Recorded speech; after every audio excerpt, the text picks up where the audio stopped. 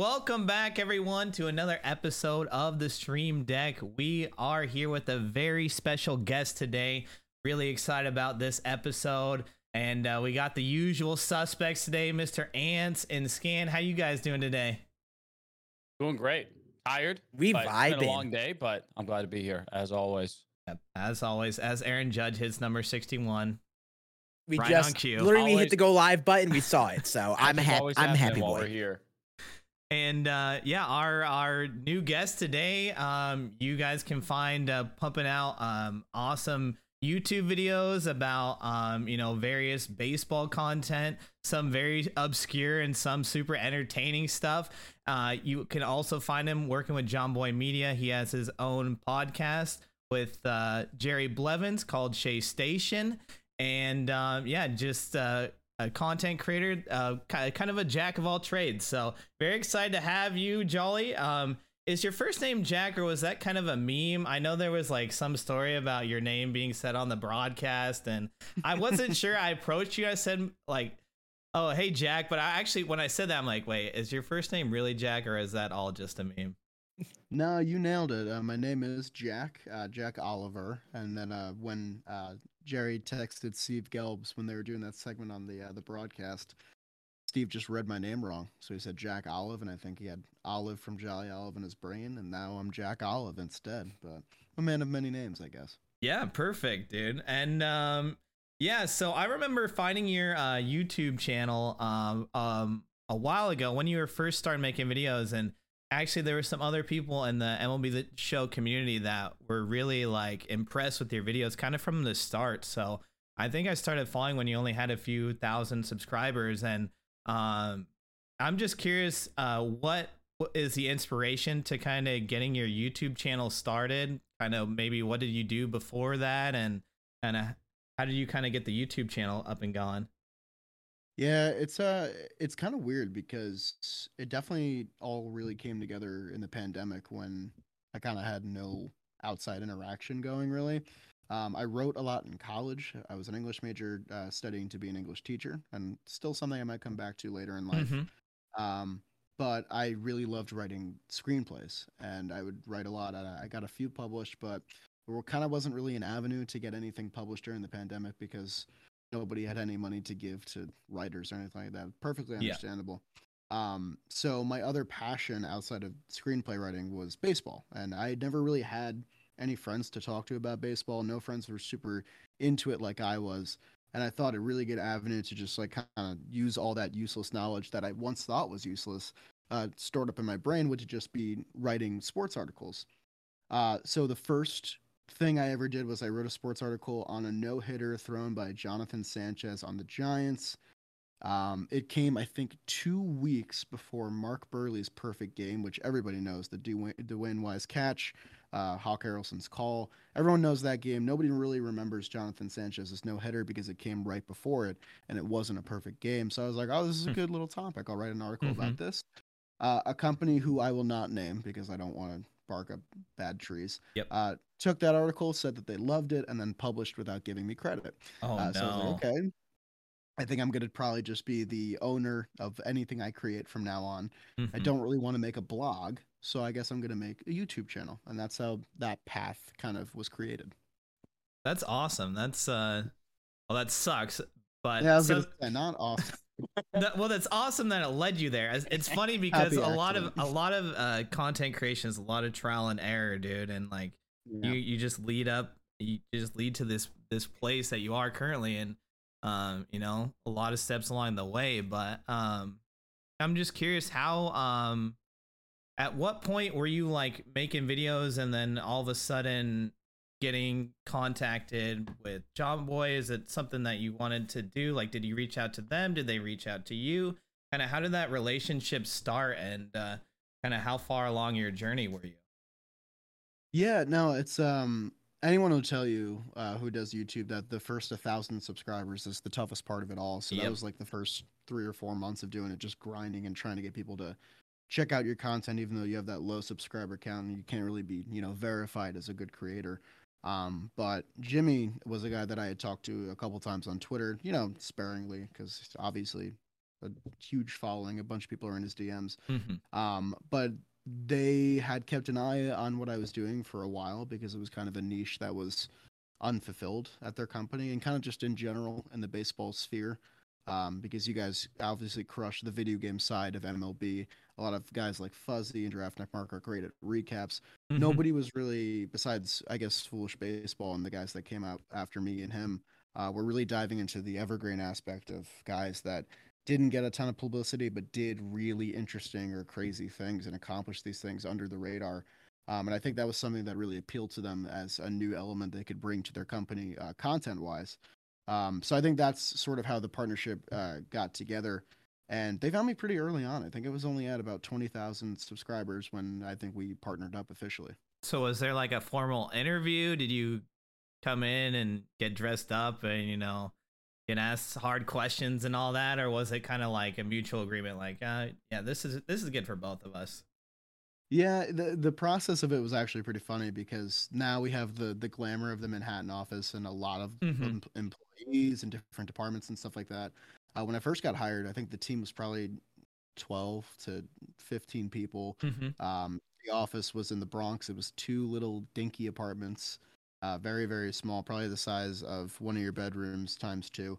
And the contract that I signed was about half a page long with no intricate jargon or anything like that because these guys were fans just like me and still really getting their feet under them and figuring out the expansion process of Jomboy Media.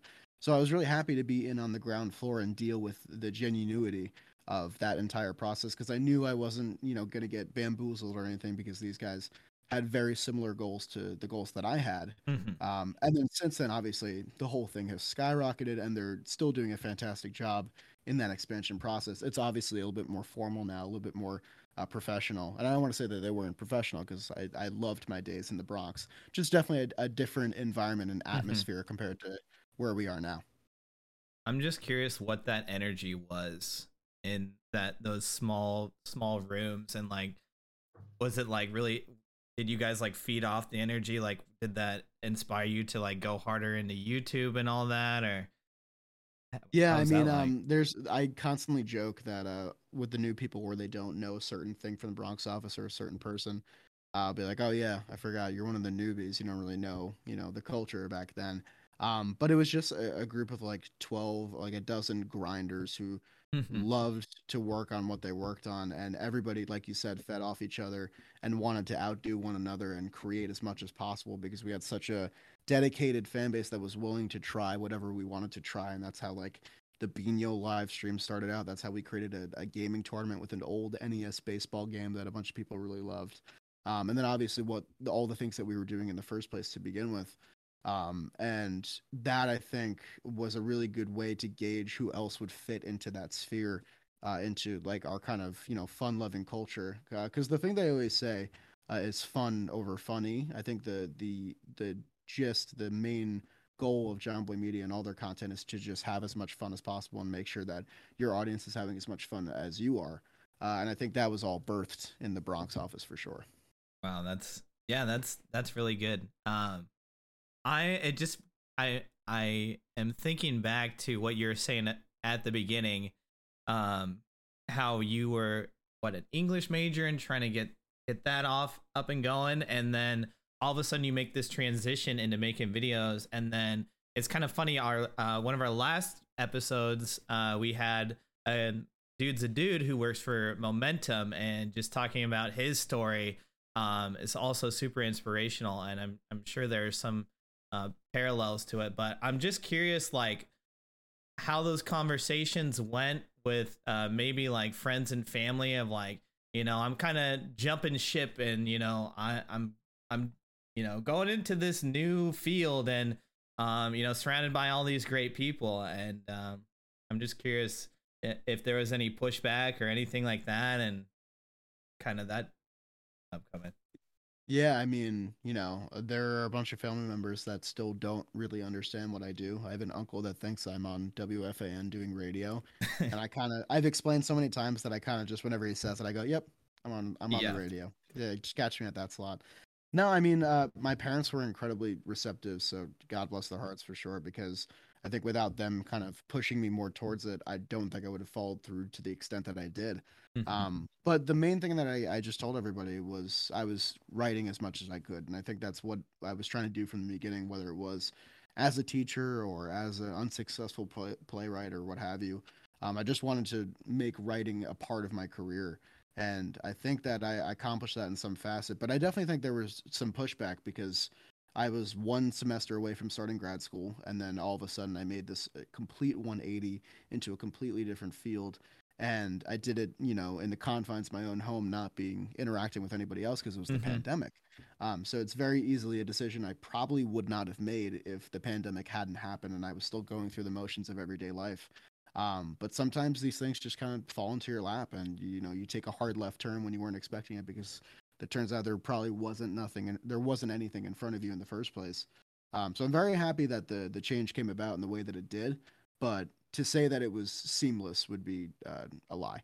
And Yeah, my way was definitely very similar. Like when I was going into content creation, wanting to go full time, I just started grad school, do math teaching. Yeah. I was about a semester, 2 semesters in, and then I jumped ship to do videos and explain to family and all that. Like, hey, I don't want to do this thing anymore. We're doing this thing, and like, especially when they don't understand what it means to be a YouTuber or create content and all that you're doing, it's something brand new, and they're like, okay.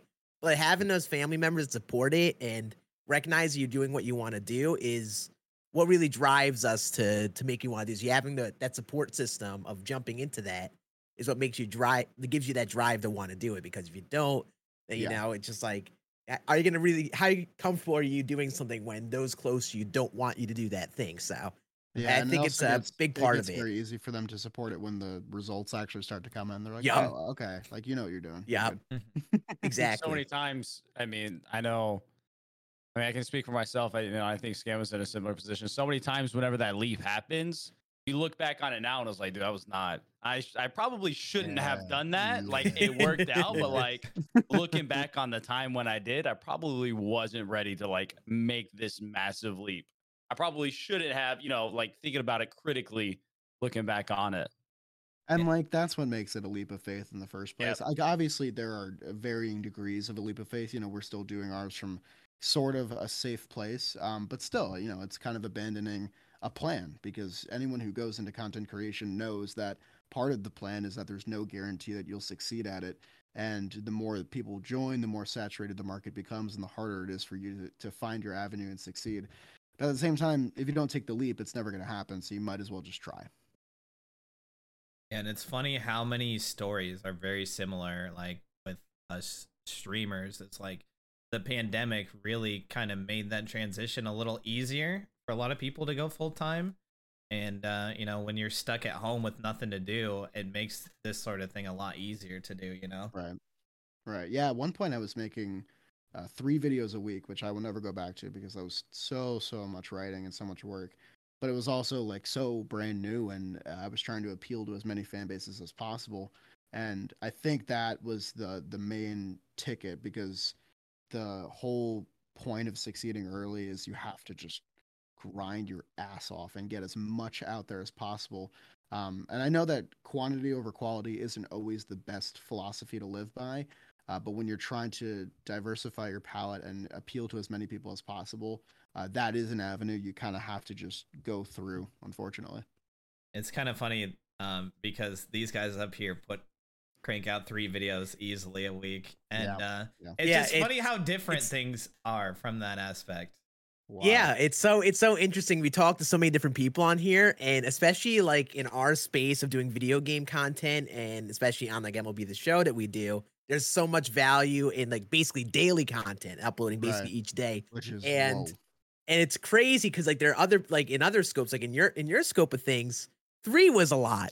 And like I absolutely get it because I understand the process behind writing a story and compiling all the footage that you're gonna be using in the video and all that. I bet it's like so much more work when for a lot of us, like our work is, hey, let's just play a game, chop it up, and boom, there's a video. But it's so interesting because every different space of content has a different like amount of work that goes into it. And I think it's so interesting because a lot of people think there's just one path to it. To see maybe me who uploads like daily, and you're like, oh, I'm gonna do the exact same thing. When someone like you, that's like few times a week at most. So Right. it's And it, like that's the beautiful part of it, is that there's no one cookie cutter way to find success.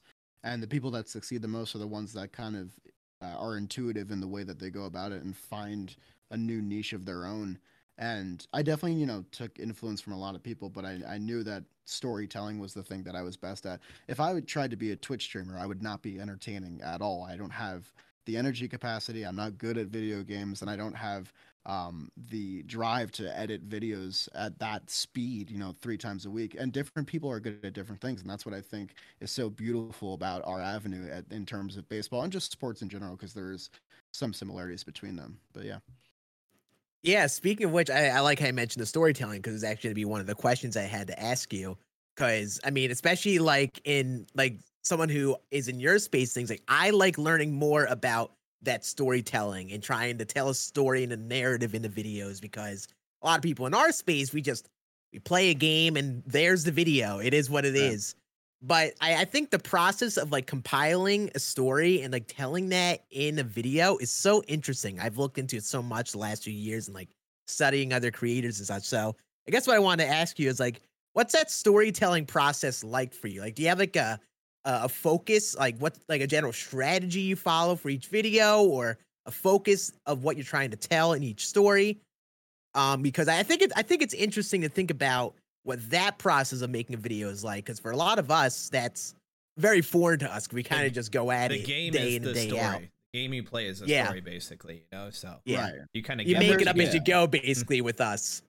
Because like the way that you guys make videos, there is still a story entailed there, and it's told through the title and the thumbnail of like what is the challenge for today's video, or like what are we trying to achieve. That is a story in of itself, and there is a definite merit to that. With me, it's always just about trying to find a concrete beginning, middle, and end, because I think that stories that have ambiguous endings or unfinished endings are the ones that usually leave people with like sour tastes in their mouth. So the ones I try to find, it varies from emotional stories to purely stat-based stuff and like anomalies and stuff like that. Um, but I always try to find some sort of narrative, because I feel like that's a big reason why people like sports in the first place, is because they can really come to life out of nowhere, and you can, really find affection or even hatred for just somebody who's out there trying to do their profession. And I think with baseball, there's this large black hole of non-media coverage from like the mid 2000s to like the mid 2010s, where MLB was really bad at marketing their game, and there were no real new stars produced from the game once the wave of the steroid era kind of went away. And that was a perfect kind of crop, like field for me to kind of just go in and investigate and find guys from that probably should have gotten more spotlight and kudos than they did in their time. And when you find those guys, whether it's from their baseball reference or people just writing various articles about them, those stories just kind of reveal themselves naturally, which I think is really cool. And also it makes what I do much simpler, and the writing process becomes a little bit more seamless by proxy. And I think that the guys like Foolish that are able to dig up these crazy stats and these crazy likenesses between these players and stuff like that, that is far more impressive. But it's also different, and I think what we all do is different, and that's what makes it great. Yeah, it's funny Absolutely, you notice I like that. because yeah, I mean the Mariners sucked pretty much my whole life, but I mean I really don't. I became a huge baseball fan from like like the early like maybe 2001 when the Mariners were good, up until like maybe middle school, and then there was like a huge drop off where like I didn't really care at all. I don't know, maybe it was like the the steroid era like coming to an end and all that, and they just kind of didn't know how to pivot. But yeah, I never even thought of that. Yeah. Up. But I am curious to move on. You have a podcast yourself with Jerry Blevins, who's an ex-pitcher, and I have a lot of questions about the podcast, but the first one I want to know is how did that relationship start with Jerry, and kind of when did you guys decide that this is like something that you guys should do? Was it like brought on by the company, or is it more organic from you guys, like just love for the Mets in general, or how'd that kind of start? Yeah, so when I first got hired, the deal in the contract was we want to, put sponsorships on your videos, but we also want you to create your own IP as well. And my obvious first choice was to create a Mets podcast, just because that was the team that I was most familiar with on a day-to-day basis. They were super into that because it's a New York sports company. It makes sense to corner another New York market. And they asked for a list of co-hosts that I desired, and I was like, "Oh, do you guys want like another content creator?" And they were like, "No, wait, we're going to reach out to former athletes and see if anybody's interested," which was exciting, but also like, whoa, to me, because I had just Yeah. begun doing this less than a year ago, and now I was going to go do this very, very official thing with somebody who had played the game. The top of my list was Jerry Blevins because I had seen his work on SNY. I knew that he was very easygoing. I knew that he had kind of like a weird to say, but a younger person's mind on his shoulders, even though he was from a different generation. And funnily enough, and this is something that I still find so crazy to this day, when I handed them my list and the name for the show and the concept for the show and the structuring of that, and then the co-host that I had in mind, Jerry's agent, a guy named Gideon, reached out to Jomboy Media that day asking if there were any opportunities available at the company for something that Jerry could do. So Wow. it kind of just paired up perfectly. Um, the part that was less perfect was that we started doing the show in August of last year, which is the precise moment where the Mets decided to bottom out and Yeah. completely fall out of first place. So our first 10 or 15 episodes were all over Zoom. We had never met before, and we were covering a team that absolutely stunk. So it was a lot of adversity at first, but I think it was probably a good thing because it kind of made me a little bit better at it. It was a little bit of like a baptism by fire kind of thing. And then when we finally linked up in the Bronx and then later on in Arizona, that's when we really started to hit our stride and really get to know each other well and actually become friends rather than just, work co hosts. And I think the show this year has improved a mile because of that. And of course, the team being good makes it a lot easier to cover. But yeah, it was just a mutual admiration for the team. Jerry played with them for a while, had a good relationship with ownership and stuff like that, and just called a Mets game last night. Actually, he still works with Mm-hmm. SNY. Saw that. So the passion for the team is there for both of us, and I think it's once again a thing of just the stars completely aligning at the right time for me. That everything has worked out to this point. I don't want to say like, did you ever regret doing it at that time? But it just seems like looking back on the past year you've had, like starting during that time where things were just so crazy and the Mets just fell apart. And I'm sure like maybe there were days where you didn't want to cover the team, right? I mean, I'm Oh yeah, just from my point of view, yes, how I would feel. yes. To right now where I mean, Mets are going through whatever they're going through right now. But like the year in general has been a huge success, and it seems like they have a really good team, stacked team. The ownership seems like ready to go all in, and I'm just curious, like the contrast between the 2 years. Yeah, it's like night and day. Because I started YouTube in 2020, and I've been watching the Mets since the late 2000s. So I've watched plenty of bad teams and bad ownership regimes, and it is so wonderful to be covering the team for the first time this year because it's arguably the second best year in the entire franchise's history. Um, and I just feel really, really lucky that they're acting like a New York market team and spending money like a New York market team would, because it does make my job a lot easier, thankfully. But also, I think it's helped me strive to try and be better at what I do, research more in depth, try and become more personable, get to know the players a lot more. That was a big part of it too. That I think I was probably not ready for when we went to Arizona and LA. Was actually just meeting players and talking to them and acting like you belong amongst them was definitely a culture shock for me because you meet these guys and they're Greek god athletes. They're so tall, they're so ripped, and like you're just kind of like short, stout 23-year-old standing next to them. Like, hey, I make videos on the internet about guys like you. And it definitely took a while, but after meeting Jerry, meeting all those guys, and just realizing they're also human beings too, it makes every facet of it completely easier. So I think since that point, the show has improved because I finally gotten over the fact that, like, that's Jerry Blevins. I used to watch that guy when I was growing up, and now that's Jerry Blevins. That's my friend. We do a show together. So kind of how did you get over that imposter system or syndrome if you did feel that at all? Because I definitely would, and even Yeah. interacting with some of these guys and the people we've brought on, I'm like, it's crazy to be in the same room and talking with them, and sometimes I just have to remind myself that, we all start somewhere. So I think that's it. Yeah, I don't think the imposter syndrome has fully gone away either. Mm. Like I hit 50,000 this year, and that's a fuckload of people. I still can't believe that number's real. And it's hard to feel like you belong because you kind of don't really have a blueprint to follow when you're doing this stuff. You're kind of just carving out your own niche and hoping that it's something that people like. Um, I don't know if it'll ever go away, and I think that's probably a good thing because I don't ever want to feel like I deserve or am entitled to any of this. I want it to feel earned and something that I have to continuously work for because I think that'll keep me and other creators that feel that way at the top of their game, producing the best content possible and, being the most genuine kind of creator they can be. Yeah, I think it's a good point actually. Like, I mean, we talk about it a bit on the podcast for, but like kind of like not really feeling complacent or anything. It's like it's a theme from a lot of people, like that no matter what, they don't feel complacent with where they're at or how they view themselves. They just kind of keep going. And I think it's a common trait amongst a lot of content creators that grow is that I mean, even though you do want to look back and reflect, like you said, hitting 50K is crazy and it's you celebrate those things and you're proud of those things, but it's also like it's also sometimes too surreal to even think about it when you reflect upon it and all that and you think about how much more you can keep going.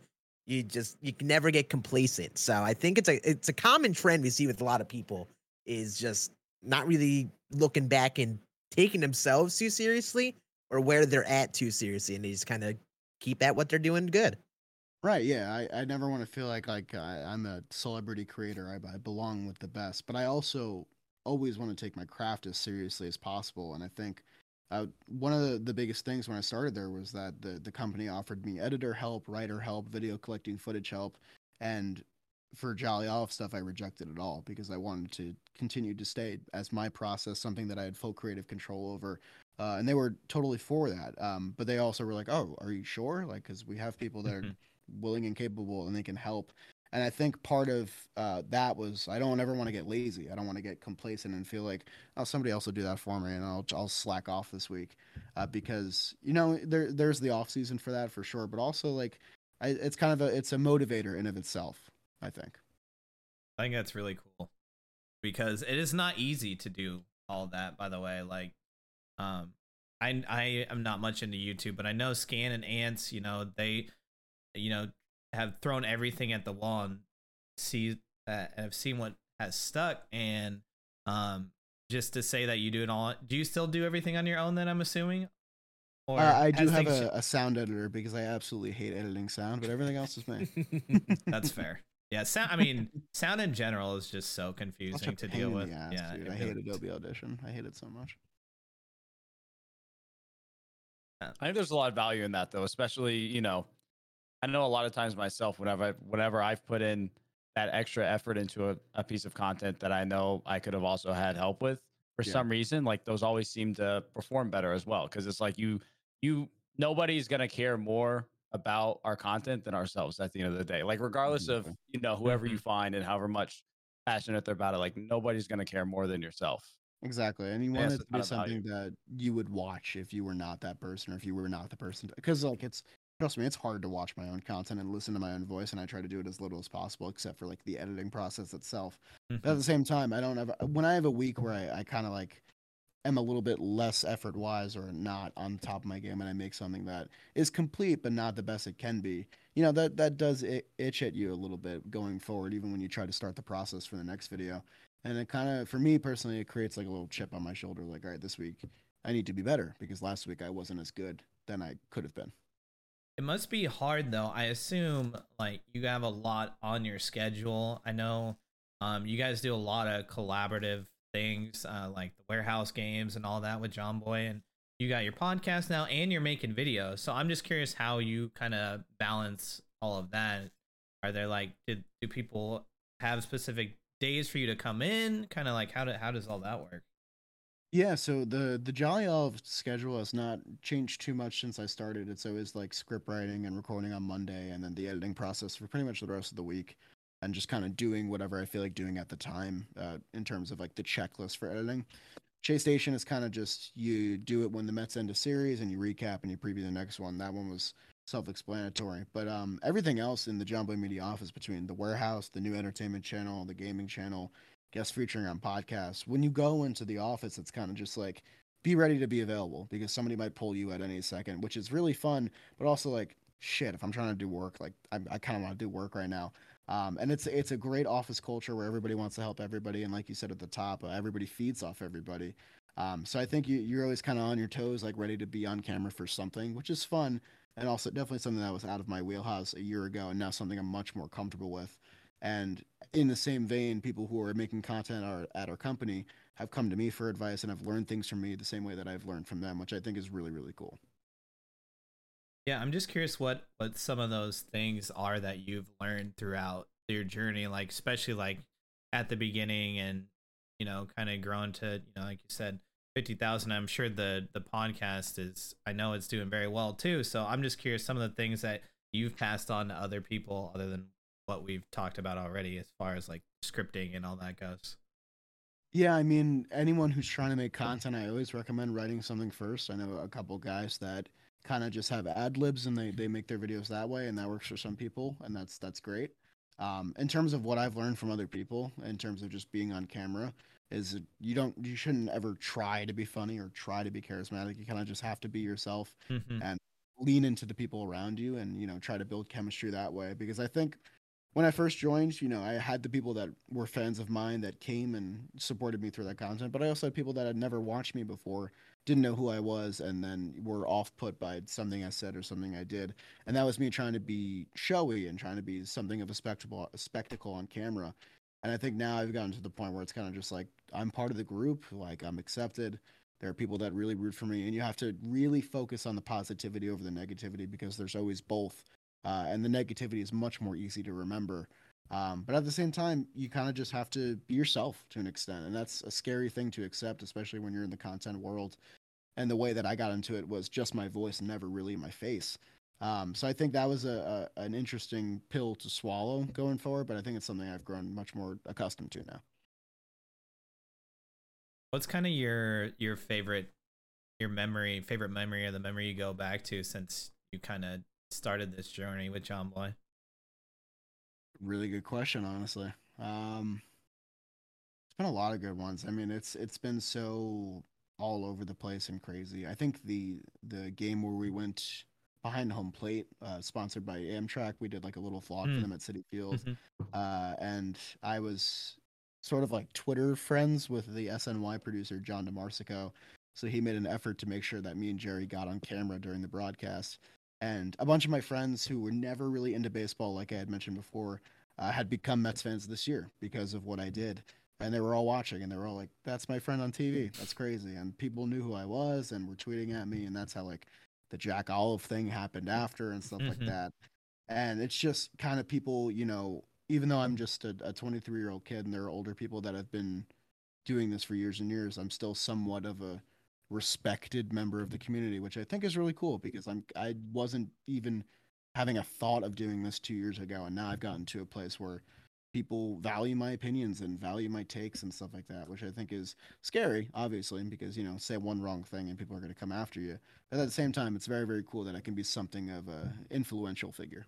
I think it just goes to show like it's just the work that you put in. And there's a lot of people that we've come across that, you can sense that genuine just love for the game and love for making videos and content and all that. And it comes across and it's really easy to pick up. And so I think it's just kind of how it goes when you're being, you're putting in a lot of work, you're being genuine about things, and like, you just keep pushing. And that just leads me to my next question. Like, what what is that next goal for you? Like, I know probably everything that's happened is probably way more than you could have ever expected, and you may have had to shift your sights a little bit, but I'm just curious what is next for you. Yeah, it's so interesting because I you kind of you don't want your brain to be like, okay, the next goal will be 100,000 subscribers, and Hmm. after that 200,000, because those are number-based goals and those never end because content goes on forever and ever. There is no end to the race here. But I think the main goal and the kind of the uniform goal of the company, at least things have changed a little bit recently, but is to just get more people into the sport. I've always loved this sport. This team has frustrated me to no end, obviously, but I still love them. But I think it's so great, and we had to deal with baseball being quote unquote dead for so many years that this year has been such a fantastic year for the sport, and it really goes to show that with the effort put into by the community, that a lot of things can change, and a lot more people can get into a game that would be considered an old man traditional sport that is on its way out. And I think that's really, really cool. So even if I only gain, one more subscriber till the end of time while making my videos, as long as those videos are reaching people and people are discovering stories that they didn't know about before because of me, that is the main goal. And there is no way to gauge that goal either or show that you're making progress in it. You just kind of have to keep doing it and hope that it works. Yeah, I think that's I like that mentality a lot because a lot of what a lot of people's vision of getting into content creating, we're all looking at numbers like, oh, let's get to this sub count, let's get this amount of likes on each video and such. But really, for a lot of people that are analytical really, overload. Oh, yeah, Just get thrown And- so many. and a lot of people are into it to the point where they just have a goal in mind of like what they're trying to do with their content. Like for me, I love educating people about MLB The Show. Right. And stuff like that. And for a lot of people, it comes down to that. And I think that's the thing that's very cool because when that's your focus and you make that the goal of your content, then that's usually the thing that helps people the most. A lot of times people get into it. And like for Twitch, for example, when you're getting into Twitch to get an affiliate where you start earning sub revenue, you got to average a certain amount of viewers and all that. And the first thing you see are numbers and getting these numbers. And everyone makes that their goal.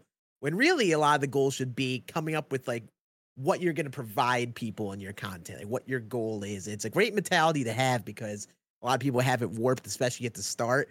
And a common thing we hear from people who are on here about the goals of their content is that, they're bringing some sort of value to people in their content. So I think it's a great vision to have with it.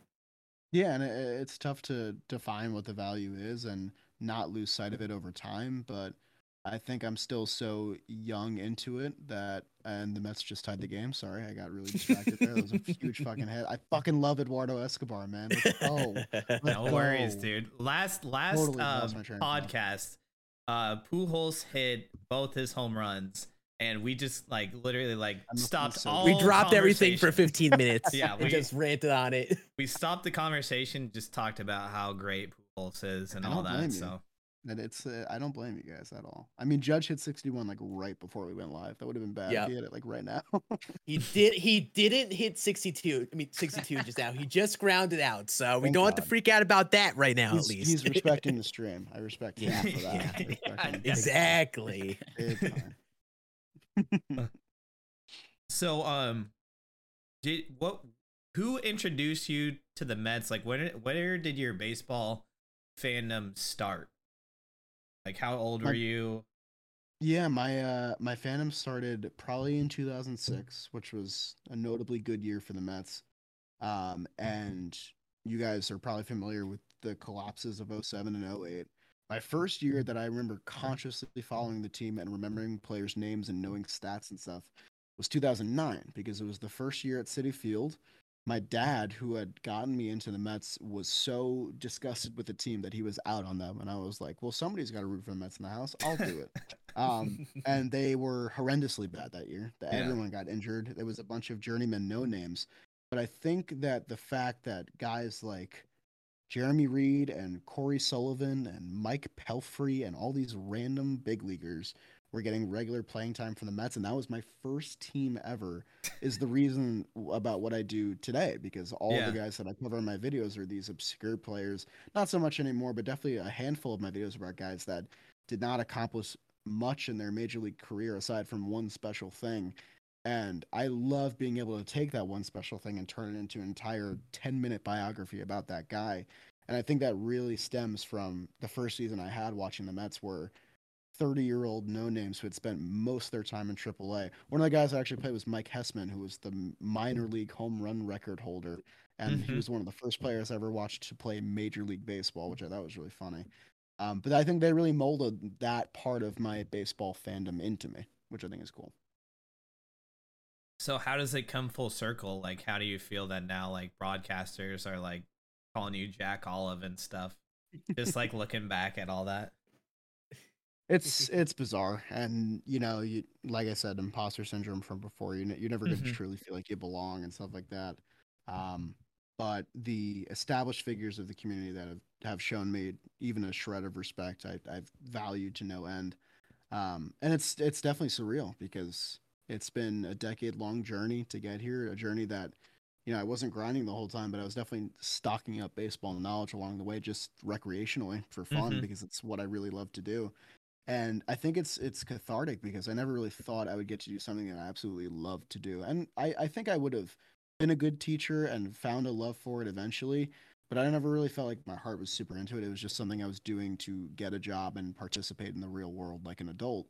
Um, but I think this coming along has made me to be a very happy human being, which I didn't know if it was going to be entirely possible with the avenue I was heading towards. So I think more than anything else, I just feel very, very like blessed and lucky to be able to do something that I love. I think it's funny. I think most people that are destined to be teachers actually make great content creators I because think there's Scan some kind of pipeline there. There's some Scan kind of was supposed pipeline. to be one too, and a good friend of ours, Thuni, who makes Yeah. videos too. Yeah. He's an amazing content creator. So I don't know what the magic formula is, but I mean, if you guys like want to become a teacher, like just know that content creation is also an avenue. So Just think twice, guys. All right, you never know what you might be good at. You never Yeah, know. just remember, sprint away from that career that you're trying to pursue and become a content creator. No, don't do that, please. Be smart about decisions you make. uh, Oh, but it's so funny that you talk about like how once you like meet up with everyone that like Jerry and all that, it like internalizes like or like strengthens the bond and all that, and like it's the same way with like when I meet all these guys too. It just like it inspired like not only do you confirm everything, all the long conversations that you've had with each other and all that, but it just like almost inspires you to like keep going and keep pushing because you know that there's someone on the other side too that can relate to you. So yeah, and like I got to meet Bailey when he came to the office. I got to meet guys like Mark and James who are awesome. They do the Met Stub podcast. mhm. I met Fuzzy and Shelfie in LA, and it's really really cool because they all share the exact same passion with different energies, which I think is really interesting because those different energies are their own brands and people come to them for those brands because different kinds of fans love different kinds of fans, and I think that's really really a cool part about sports content creation in general. Like, people come to me for a story, but people go to Foolish for stats they've never learned before, and people go to Fuzzy to find out what happened yesterday, and people go to you guys to find out what's new with the game and what else they can do in the game. And it's just the boundaries are kind of endless in that way. It's just really cool to have you on because we usually get a lot of like MLB streamers and stuff like that, just like that mainly make MLB the Show videos, and like it's just such a fresh perspective. And there's a lot of similarities too, so Yeah, thanks, absolutely. but let's see, what else do we want to talk about? I'm just curious how um it's been just kind of like all like the off the wall type stuff. Like you said, you come into the office and like you don't know what you're gonna do. Like, are you like down to do anything? Like, what is that like environment? Is like everyone on that same kind of mindset? And um, kind of have you done anything that like you definitely were not like ready to do, but like you ended up like loving it and maybe inspired like something else that you've done? Yeah, absolutely. I mean, we had a meeting this week where everybody who is an on-camera personality brought 5 ideas for future content. Even if they were Hmm, bad, everybody brought something. And I think that's that's why super. the company continues to run like a well-oiled machine, is that we're always trying to do different things. We're always trying to expand the horizon of what the company can be. I think to answer your question about stepping outside my comfort zone, it was definitely blitzball because I am Oh not an yeah. athlete by any means. I was playing against guys that really knew how to fucking throw that thing. And, I kind of looked like a doofus doing it in the first place. But also, that weekend itself was awesome because I got to meet all of these Jomboy Media company people and really bond with them. And, I got to carve out my own meme from it, which I absolutely loved as well, the 0 for Hmm. 7. Yeah. Um, And it made me far more comfortable to continue doing warehouse stuff. And Blitzball Battle 2 is on its way. Spoiler alert. It's awesome and it's a really good time. And I think that just being in a competitive field with actual competitors and athletes would be something that I would have never felt comfortable doing when I first started out doing YouTube. But it just goes to show you how, to be successful in this field, you have to roll with the punches and you have to evolve and do what is asked of you sometimes, even if it's something that makes you a little bit, uncomfortable in some way. And I think that the company's really good at protecting people and like not putting you in a position to get hated on or laughed at or anything like that. But at the same time, they want you to participate in everything. They want it to be a unit. They want it to be a group effort at all times. And I think that's really beautiful.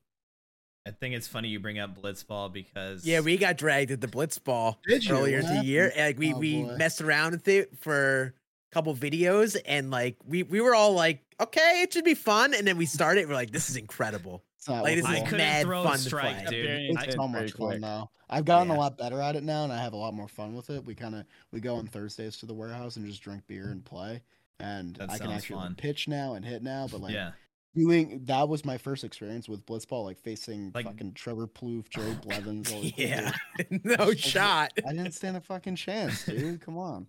Well, you had like a mile per hour like limiter, right? At least, so yeah, they weren't like I think blowing it past you. Yeah, regular Blitzball, they don't have a speed limit, which I think is insane.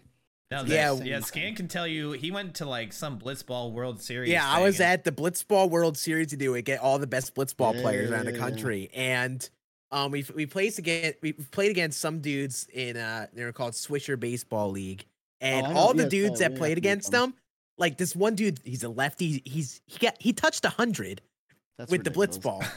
Like if that hits you, that hurts. That's genuine pain. Yeah, they're getting thrown gas, and a lot of them, it's their first time even playing it. Like, I was watching from the sidelines. I'm like, okay, glad I'm not playing because, like, I would look like an idiot out there. I need to be out there. I got nothing to prove. Yeah, it's tough, man. Like, if you guys watch the videos, but then go out there and try to play it, two completely different things. Like, it's so difficult. Like, people in the chat, and bless the chat because they really stocked up and fueled the view count and really showed up for Blitzball Battle. But at the same time, they definitely think it's like wiffle ball and that it's easy, and it's fucking not. It's really hard. Yeah, and that bat is not very forgiving either. No, not at all. It's much shorter than people think it is. Yeah, Scan struck me out, and I don't think I'll ever hear the end of it. And then we had a clip of you bat flipping a walk. Yes, like you bat flipped a walk. The Blitzball walk bat flip. But that's how intense it was getting, dude. That is just so much. It was so intense, but it was so fun, man. Like I want to make sure we do that again at some point. Get all the guys together. We've got to sling some Blitzballs again. It's fun content to make. Absolutely. Yeah, I think we will be doing that next week. We're all going down to San Diego, so. Fun. Good for you. 8 days away. Yeah, I know. All right, 8 days. Yep, 8 days. I'm very excited. Yeah, it should be fun, man. Good shit. All right. I mean, what an action-packed time it's been. Like we've covered a lot here. Yeah, we already did an hour. It's been like constantly rolling. I love it. We have some podcasts where we just ramble on for like 10, 20 minutes at a time, but we were efficient. I'm proud of us. I'm proud of us. We're a bunch of grinders. That's what we get done. I'm proud of us. Come on. Yeah, I mean, I don't know. I mean, I don't really. I mean, I feel like I've asked like everything. I've always been so curious about. Well, not only like I think your videos are like super unique, and like I just always wanted to know kind of how you came about, like, just formulating everything. I'm curious, what is there like a favorite video of yours that you go back, you're like, wow, I really love this one. This is my prized possession. It's like picking one of my children. I usually don't. It's kind of weird to say. I don't really love a lot of the ones that have like the most views. I do. One of my favorites that actually did get a lot of views is the video on Ryan Maltopia, which I thought was.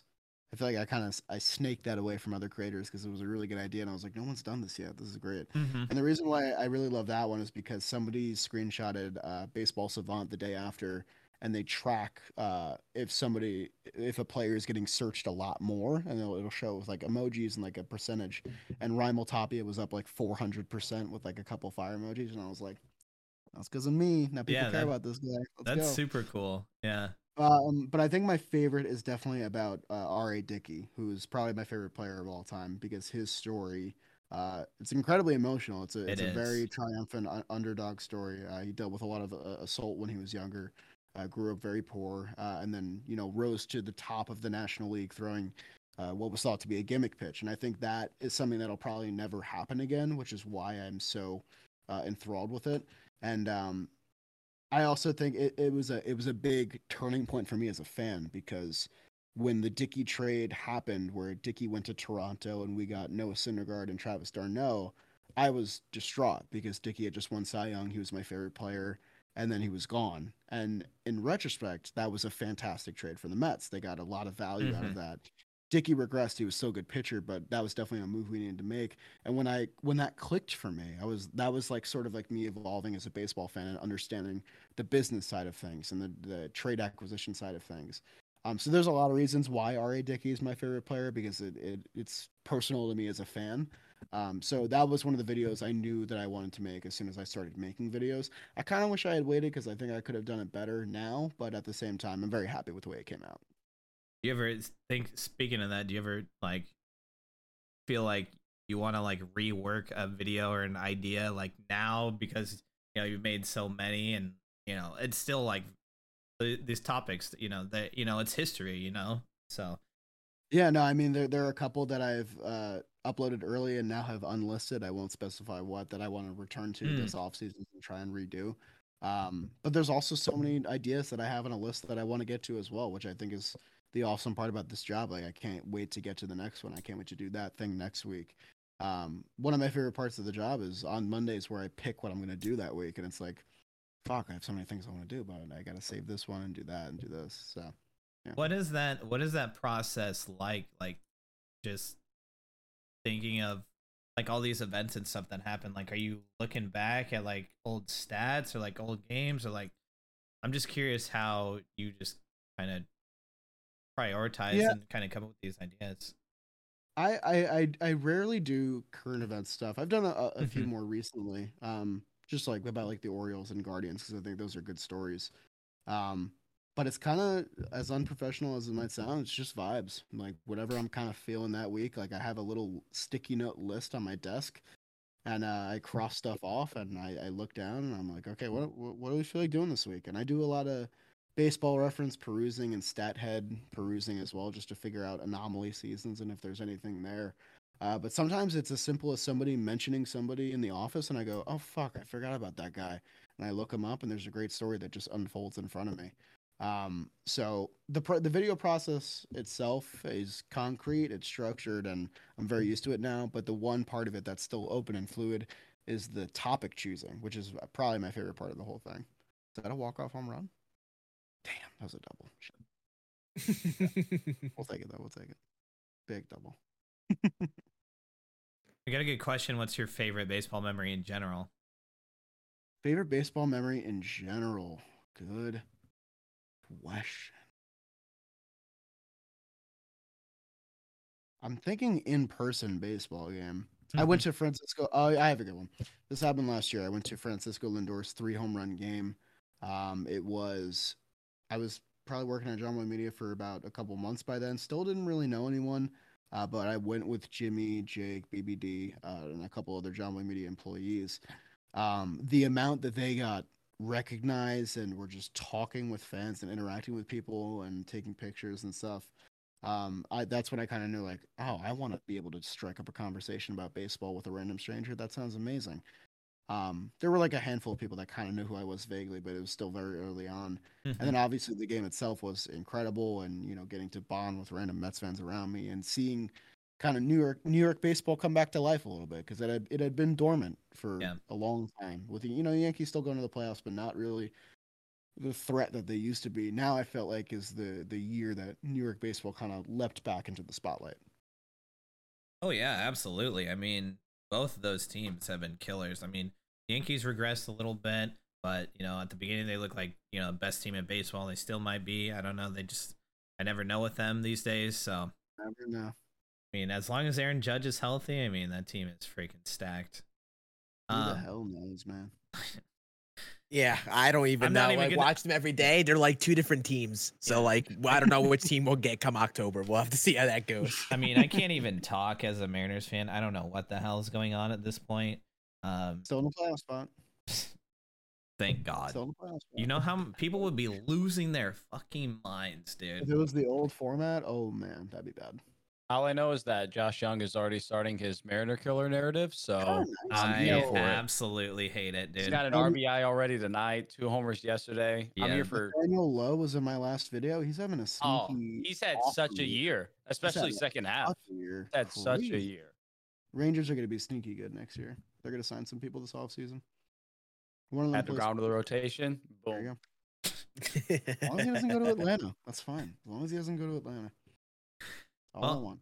I would be remiss if I didn't ask about Jimmy and Jake, dude. Just like I'm just curious. Like, I mean, they're probably your bosses, but I feel like they probably just give you guys like a lot of empowerment to do stuff. And like, I'm just like, what is it like working with those guys? Because I mean, I just see it from the outside in, and it's like Jake is as advertised. Yeah. There's no ounce of fakeness to Jake Storielli. He is who he is. What you see on camera is what he is like in person, regardless of the environment.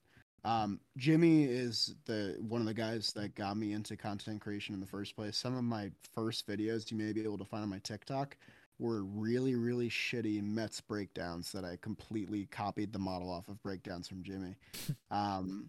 And we see less of Jimmy these days because he's so busy, and it's completely understandable why. Mhm. But the one thing I always remember about having him as my boss was that at the end of last season, he gave me a call out of the blue, and I thought it was like some important work matter. And we were talking, and then at the end of the conversation, he was like, "Yeah, I just want to let you know, you did a great job this year, and I'm really excited to start next year." And I was like, "Oh, that's really awesome." And then I talked to people the next day, and they were like, "Did Jimmy call you last night?" And I was like, "Yeah, he called me." I was like, "He called you?" And he said, "Yeah, he called you." It turns out that Jimmy had called every single one of his employees to let them know that they did an awesome job and had a specific conversation with each individual, which I thought was really cool because it's still a small company, but that's still 30 to 40 employees that you're taking time out of your day to Yeah. call and let them know that you appreciate them and you value what they do to their company. And I think it's really cool to work for somebody like that. And people are going to have their different opinions about Jimmy, and that's totally fine. But I know him personally, and I can personally vouch that I think I'm very, very lucky to have a superior that acts like that. No, I mean, we've worked with our own companies, and we've seen basically the exact opposite. So Yeah. it's rare for. I mean, I wouldn't say it's 100% rare, but like, yeah, I mean, especially in the content creator world, and like just. Yeah, I mean that's really cool to hear. Absolutely. Yeah, I mean, like keeping tabs on everyone and like Mm. keeping that group a tight knit group, especially like when you're all working together and stuff, is a big part of it. And staying communicated with everyone often and all that, it's big. So I'm glad that's like a central part about that. Like the vibe I've got from you talking about it is how tightly knit everyone is over there and how you all like care about each other and how you're all doing. So I think that's a very cool thing and a refreshing thing to see. in this Yeah, space. and the telling factors that like aside from a couple people who have gone on to greener pastures, like Keith McPherson used to be a part of Jomboy Media, now he does stuff with MLB Network and WFN, which is awesome. But anybody who's coming to Jomboy Media has not wanted to leave. Like anyone who's gotten hired there still works there, and it's still a very young company and it's still growing. But I think that it's not the work that makes people stay; it's the culture of the company, and that you're dealing with people that are prioritizing joy and fun over the grind and overworking for the sake of profit. And who knows what the outlook looks like 5 years from now because the growth is exponential. But at least what I know right now is that the company prioritizes the health of their employees. And because of that, it continues to run like a well-oiled machine. Yeah, that's super cool, man. Yeah, I mean, it's just crazy. Like, it's crazy how like the internet just can like exponentially like, change people's lives, like, overnight, dude. And like a simple idea, if executed well, can just like absolutely change not only their lives but impact so many others at the same time, dude. So I'm gonna think about a lot for sure. it's just cool, man. So I mean, I appreciate all your insight, man, and like it's just been really cool to have you on, man. So I greatly Yeah, thank you. appreciate you taking your time, man. Means a lot. Great questions, great discussion. I always love doing stuff like this just to try and give like a little bit of insight. It's always a mixed bag, and like everyone finds their own way. But at the same time, it's really nice to talk to people who are also in this field and have different experiences and can impart different kinds of wisdom onto one another. Yeah, I mean, I think a lot of us have learned that like it is like impossible to do it on your own. It is so hard to do it on your own. I mean, you'll lose motivation. You won't know what you're doing wrong. Like you need other people to bounce ideas off of. Absolutely. Definitely agree. I'm just curious, and Scan, you guys have anything else? No, I mean, I covered everything I wanted to ask. Yeah, I don't think I have anything else either. Cool. Thanks, guys. Action-packed was. episode there. Like, And maybe the most action-packed hour that we've had. All right, cool. Yeah. I'm glad I delivered. I felt like I was a little somber there, so I'm glad you guys enjoyed it. No, you were great, man. No, I greatly appreciate it. So, I think we're gonna head out. But for everyone that has tuned in today, greatly appreciate all you guys. You guys are catching on the podcast. Appreciate you guys as well. And yeah, we'll catch you guys. I think we'll be live next. We'll all be in person. So, yeah, that'll be fun. So, yeah, everyone take care, and yeah, we'll see you guys on the next one. Thanks for having me, guys. Yeah, thank you, dude.